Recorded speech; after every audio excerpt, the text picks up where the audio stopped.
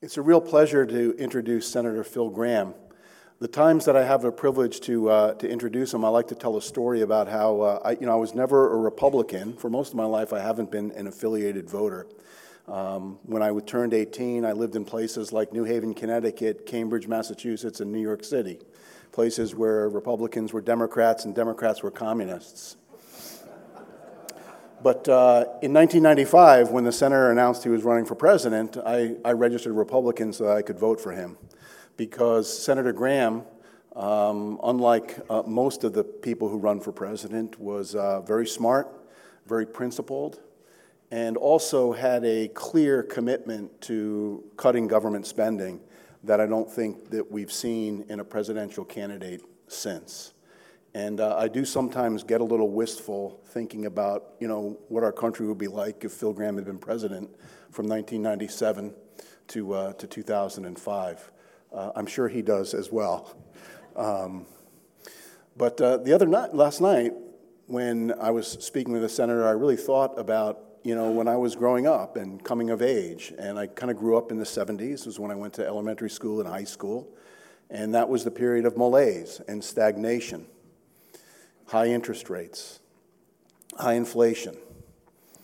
And then the 1980s were when I was in college and began my career.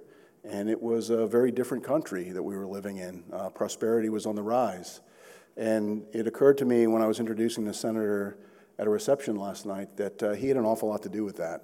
There's not a consequential economic reform of the 80s and early 90s that didn't have his name on it, whether it's the Gramm-Latta tax cuts, the Gramm-Rudman-Hollings balanced budget program, or Gramm-Leach-Bliley financial regulation reform. So it's always a pleasure to welcome the Cato event, Senator Phil Gramm.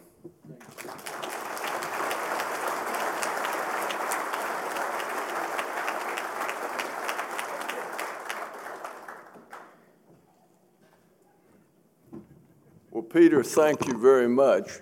It's a great crowd. I'm very happy to be here. I'm a strong supporter of Cato because I believe in freedom. I don't know where it started. I don't know why I came to have the views I have. I guess from my parents, and when I opened my first economics book, I was stunned that people knew these things. And so, in any case, I support Cato, and I appreciate the fact that you do.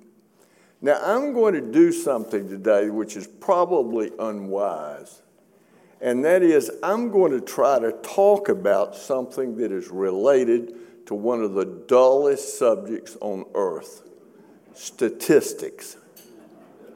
But I'm going to talk about it because it's so critical. America has to get its facts straight.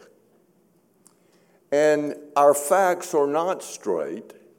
And as a result, we're having debates about things that don't really exist. And this all started when I started to see statistics and hear arguments about the poverty rate has not changed since 1965. And yet, if you look at government statistics on the amount of money that the government transfers to the bottom 20% of American earning households, it adds up to $46,000 per household. So how could the poverty rate be the same as it was before the war on poverty started?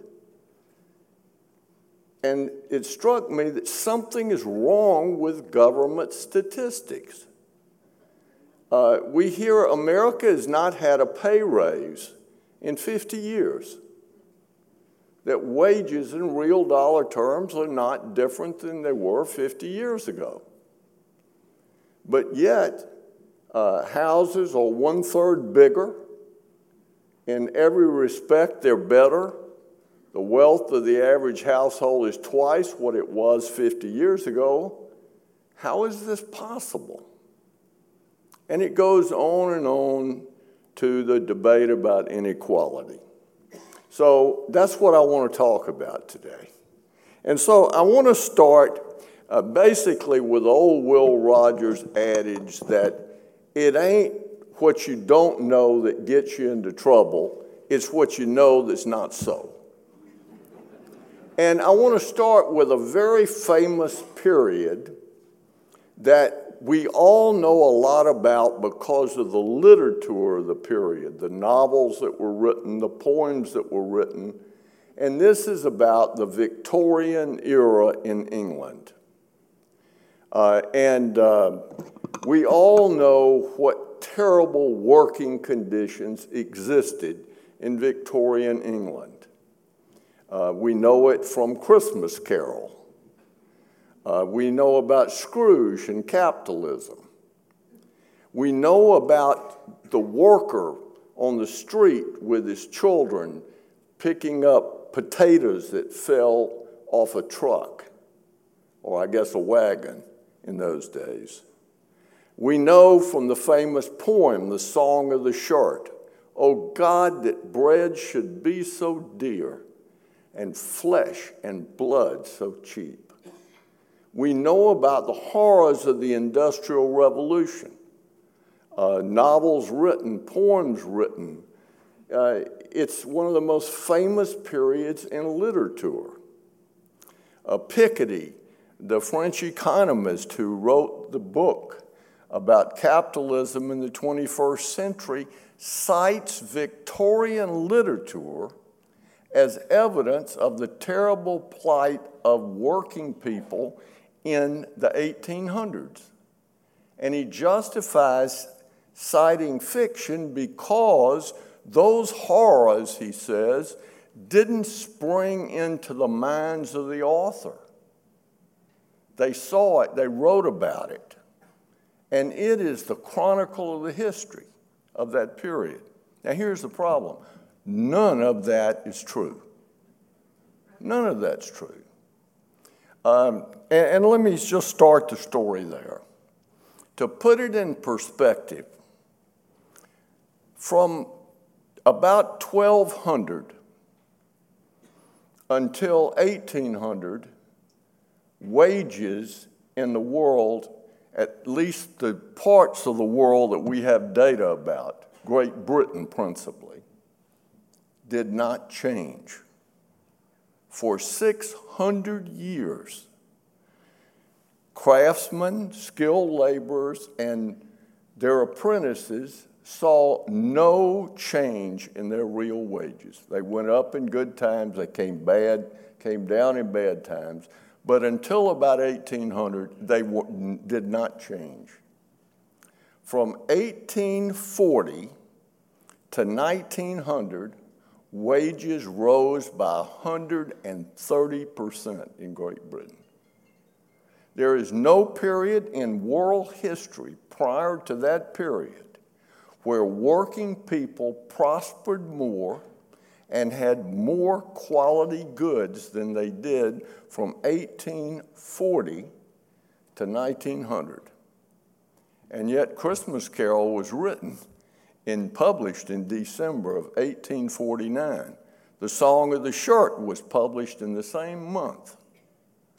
How did it happen?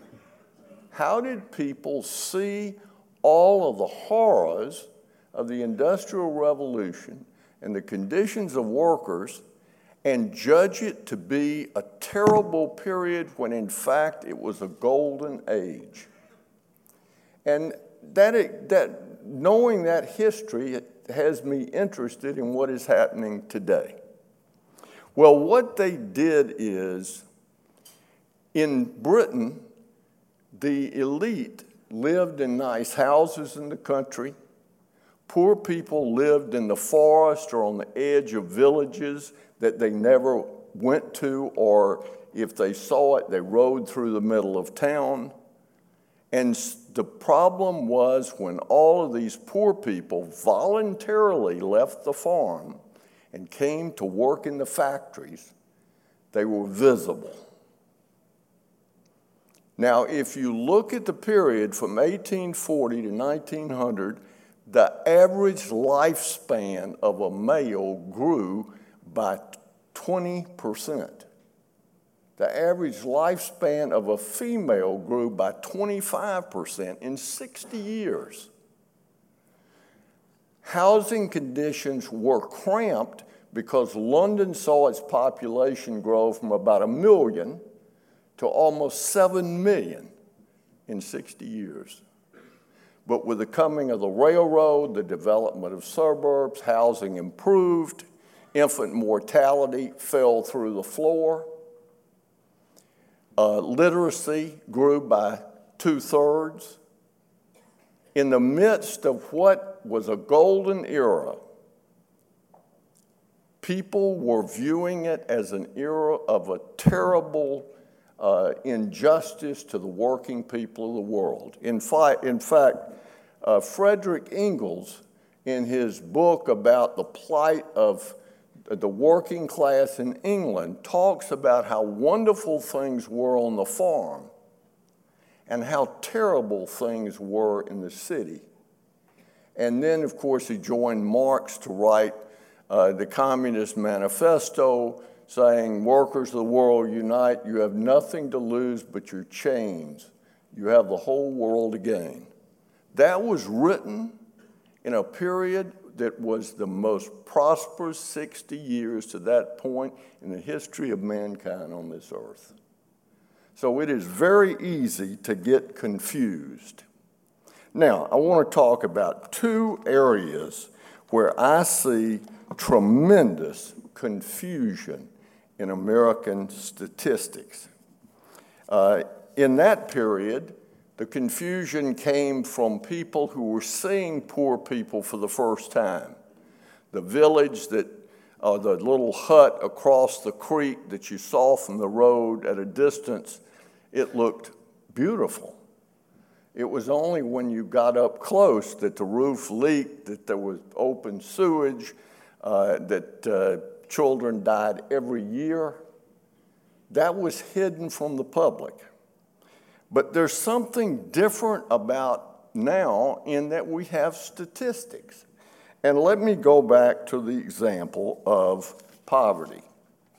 When Lyndon Johnson started the war on poverty and started the process of spending money, transferring money, we were spending about $9,000, well, in fact, I'll give you the exact number. We were spending $9,677 was going to the average household in the bottom 20% of the income distribution from the federal government. Today, that number is $45,389. And yet the statistics of the United States show that there has basically been no change in the poverty rate since 1965. How is it possible? Well, it's possible because, believe it or not, the Census Bureau, in calculating poverty, does not count 2/3 of the federal programs. It counts only those programs that make a cash payment. So it doesn't count Medicare that goes to poor people, Medicaid, food stamps because they get a card instead of cash. Now, it violates its own rule because it doesn't count the earned income tax credit. But when you take that $1.5 trillion a year that we spend at the federal, state, and local level in transfers to poor people, the poverty rate in the United States is not 12.9%, it's 3%. That is, so we're debating poverty based on numbers that are factually erroneous. Now, let me give you another one. And this one is about inequality. you have seen the figures. In fact, it is accepted gospel in America by conservatives and liberals that there is a vast gap in income between high-income Americans and low-income Americans. In fact, if you look at earnings alone, the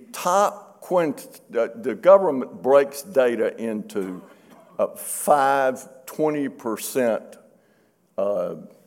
groupings. So you got the bottom quintile, the second, the middle quintile, the fourth quintile, and the top quintile. Now, if you look at just earnings,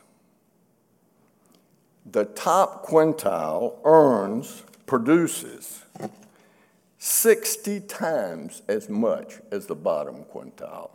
In fact, the average top quintile earner, top 20% of American households, earns $295,904. That was in the last year we have the full data, 2017. The average bottom quintile household earned $4,908. Now, that's 60 times as much. But when you look at the figures that are used to calculate income inequality, when the comparison is made, the census doesn't count any of the transfers in income distribution that it doesn't count in measuring poverty. So it doesn't count $1.5 trillion of government transfers basically to the bottom quintile and the second quintile. In fact, the bottom quintile now gets 90% of its income from government. 90%. Now, it's interesting to note that when the war on poverty started, that the labor force participation rate among Americans was pretty uniform. About 70% of the people in the bottom quintile worked. And some 95% of the people in the top quintile worked. That is, that were over 18, weren't retired, and available workers. Today, because of the war on poverty, the labor force participation rate of the bottom quintile is down to 36%.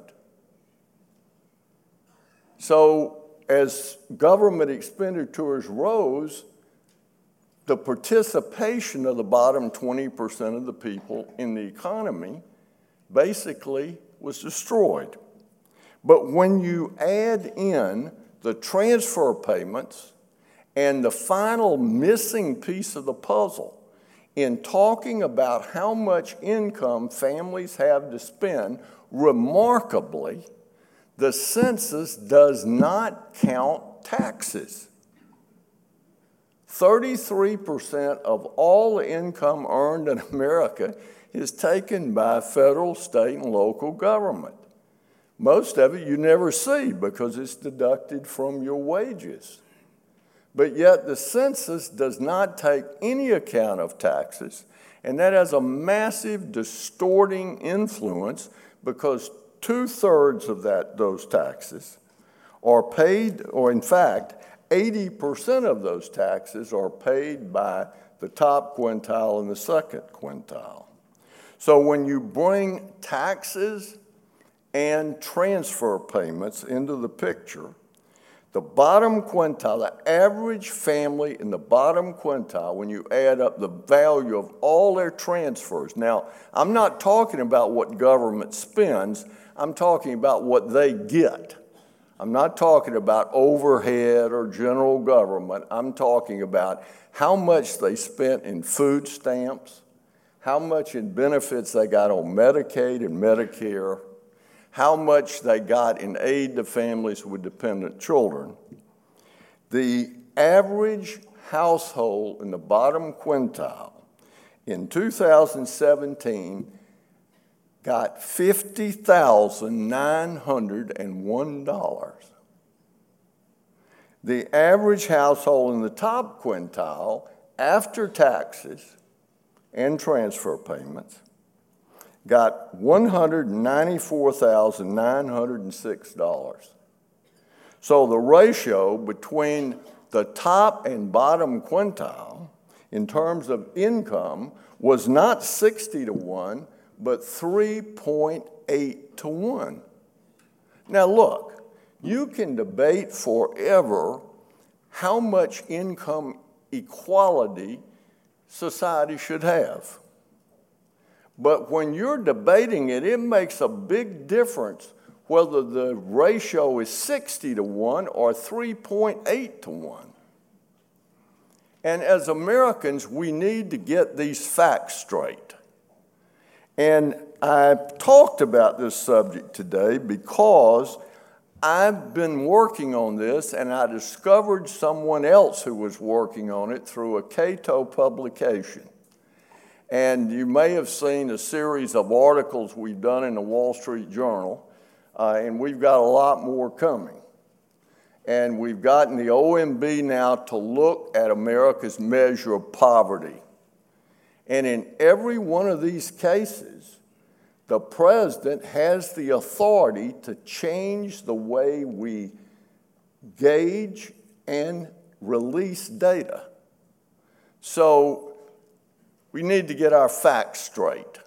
And so much of our debate depends on it. Whatever our values are, if we're having a debate about something that's not factual, then the debate is distorted. Now, I know that was dull, but it's very important.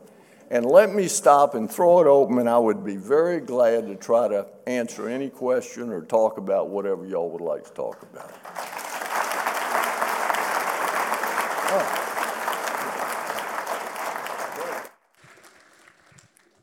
Yes, sir.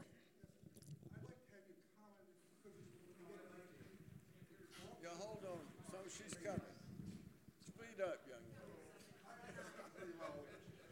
Here, all right, thank you. All right, I'd appreciate if you could pull it close to you. Pull the mic close to you. All right. I'd like to have you comment, if you can, on the abuse of the American language. We have the misrepresentation of data and numbers that you mentioned, but also the corruption of the American language. The left has confiscated, for example, the word progress into progressivism.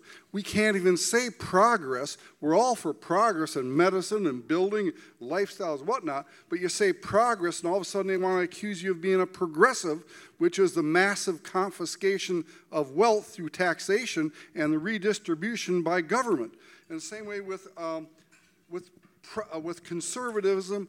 Hold the mic close. Well. Same way with conservatism. When I went to government, they just yelled at me. And same way with conservative and conservatism. You know, conservative can be very good and very constructive, but when you get into conservatism, then it gets to be a no. Everything is no, and you won't move. Yeah, look.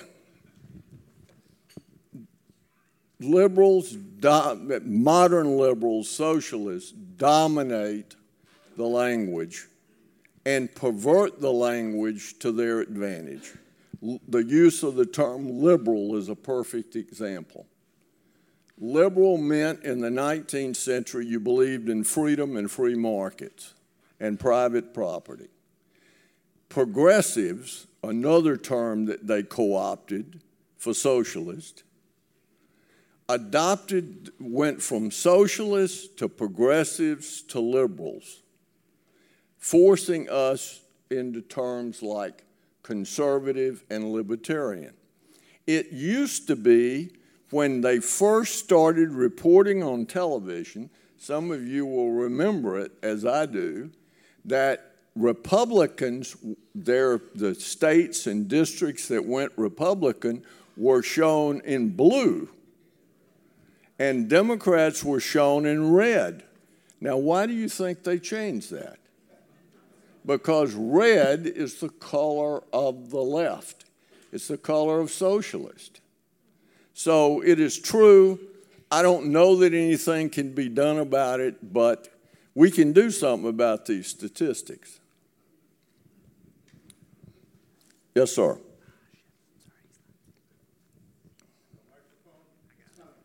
Okay. Why don't I pick the next person and y'all take them a microphone? Who wants to be next? Well, I have a microphone Hold on, now. let's do that before. I have a microphone now. Can you hear me? Okay, go ahead. Yes, I'd like to talk about cause and effect. You said before the war on poverty, 70% of the first quintile were working, and now only 30%. Do you think if the war on poverty didn't exist, that today 70% of the people in the bottom quintile would still be working? I'm not sure I got it.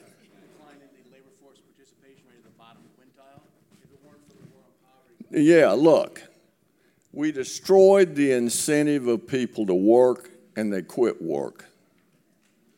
The problem with government policy is it affects people's behavior.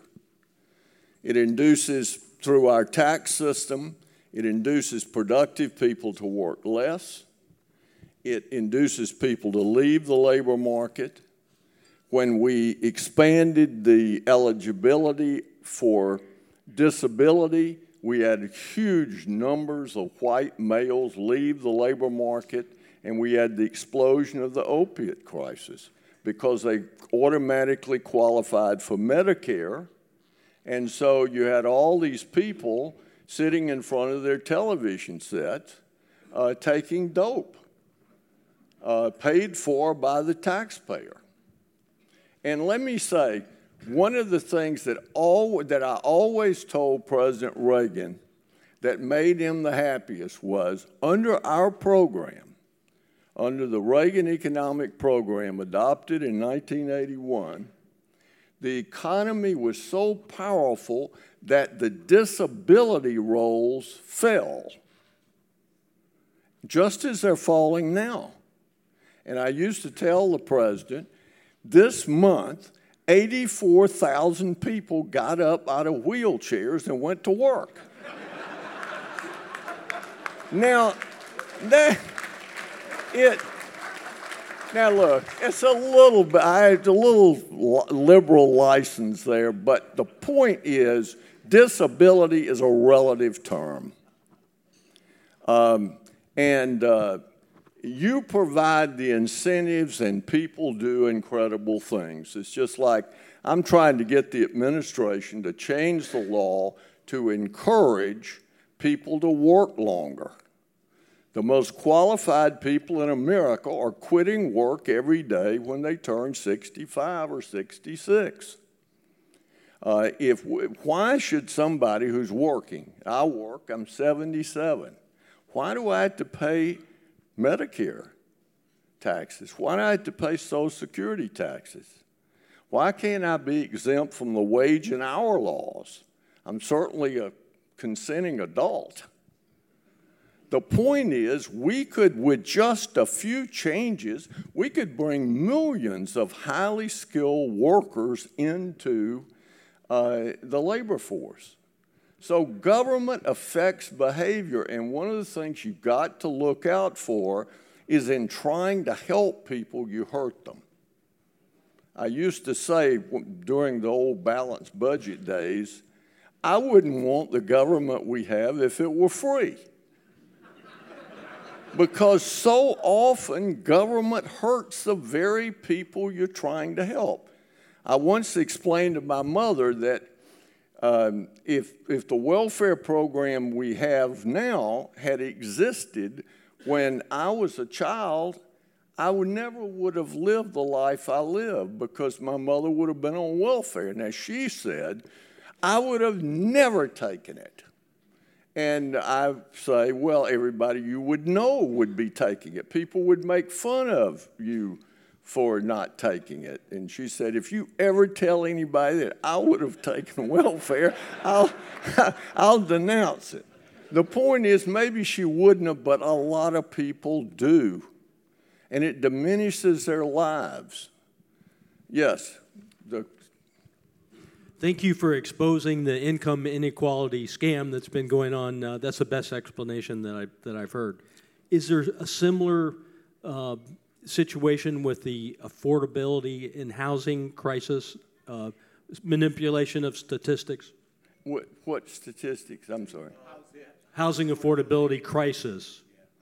Yeah, there's a problem with the consumer price index. If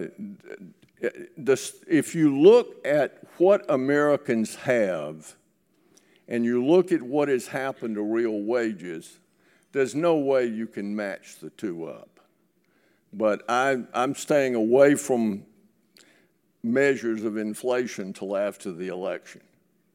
But in any case, it's interesting. We index the tax code and the brackets of the tax code now where the government changes the market basket of goods that are being measured consistently over and over and over and over again, contemporaneously it's called. But we don't do that with the price index that we use to pay out entitlements. It seems to me that inflation is inflation. We need an accurate measure. So yeah, there's a problem with all these statistics.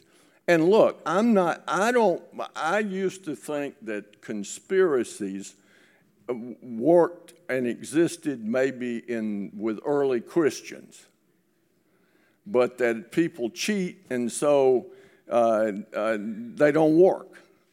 But when you look at the way government has made decisions about not counting taxes, when you're looking at people's spendable income, I don't understand how that decision was made. And I've asked the Library of Congress to go back and identify when those decisions were made, what the justification was, and who made them. And again, the point is not to point out some deep state. The point is we need to fix these things. Yeah. Yes, sir. Right here. And if somebody else hold up their hand, we'll bring them the other mic. And then I'm going, yes, right over there. All right. Well, I've got one here. McKinsey & Company, the world's preeminent consulting company, has just put out a... Pull the mic a little closer to you. I'm sorry. Okay, so McKinsey & Company has just put out a very good analysis on poverty globally, right, in the G8. And on a pre-tax basis, the US is actually quite good, second in the world to Canada, on a pre-tax basis for poverty. On a post-tax basis, the US is by far the worst in the world. So how does this relate to what you just said? Tell me what he said, I'm sorry. McKinsey put out a study that pre-tax, the U.S. is near the top of the G8 on poverty, but when you post-tax basis, you're near the bottom, worse than poverty. Yeah, look, you've seen all this stuff. We have the most unequal distribution of wealth in the world. It's not valid. When you take into account all the transfer payments and taxes, we fall right in the middle of the top 7 of the most prosperous countries in the world. Again, all of these statistics suffer from the same problem. When we submit data to OECD that puts out these so-called Gini curves, we don't include 2/3 of all federal spending. France includes private retirement payments. I mean, these comparisons are just bunk. And again, people take them seriously. That's the problem. Yes, sir. I don't know why I'm not hearing people today. I have on my hearing aid. I'll try to sound off.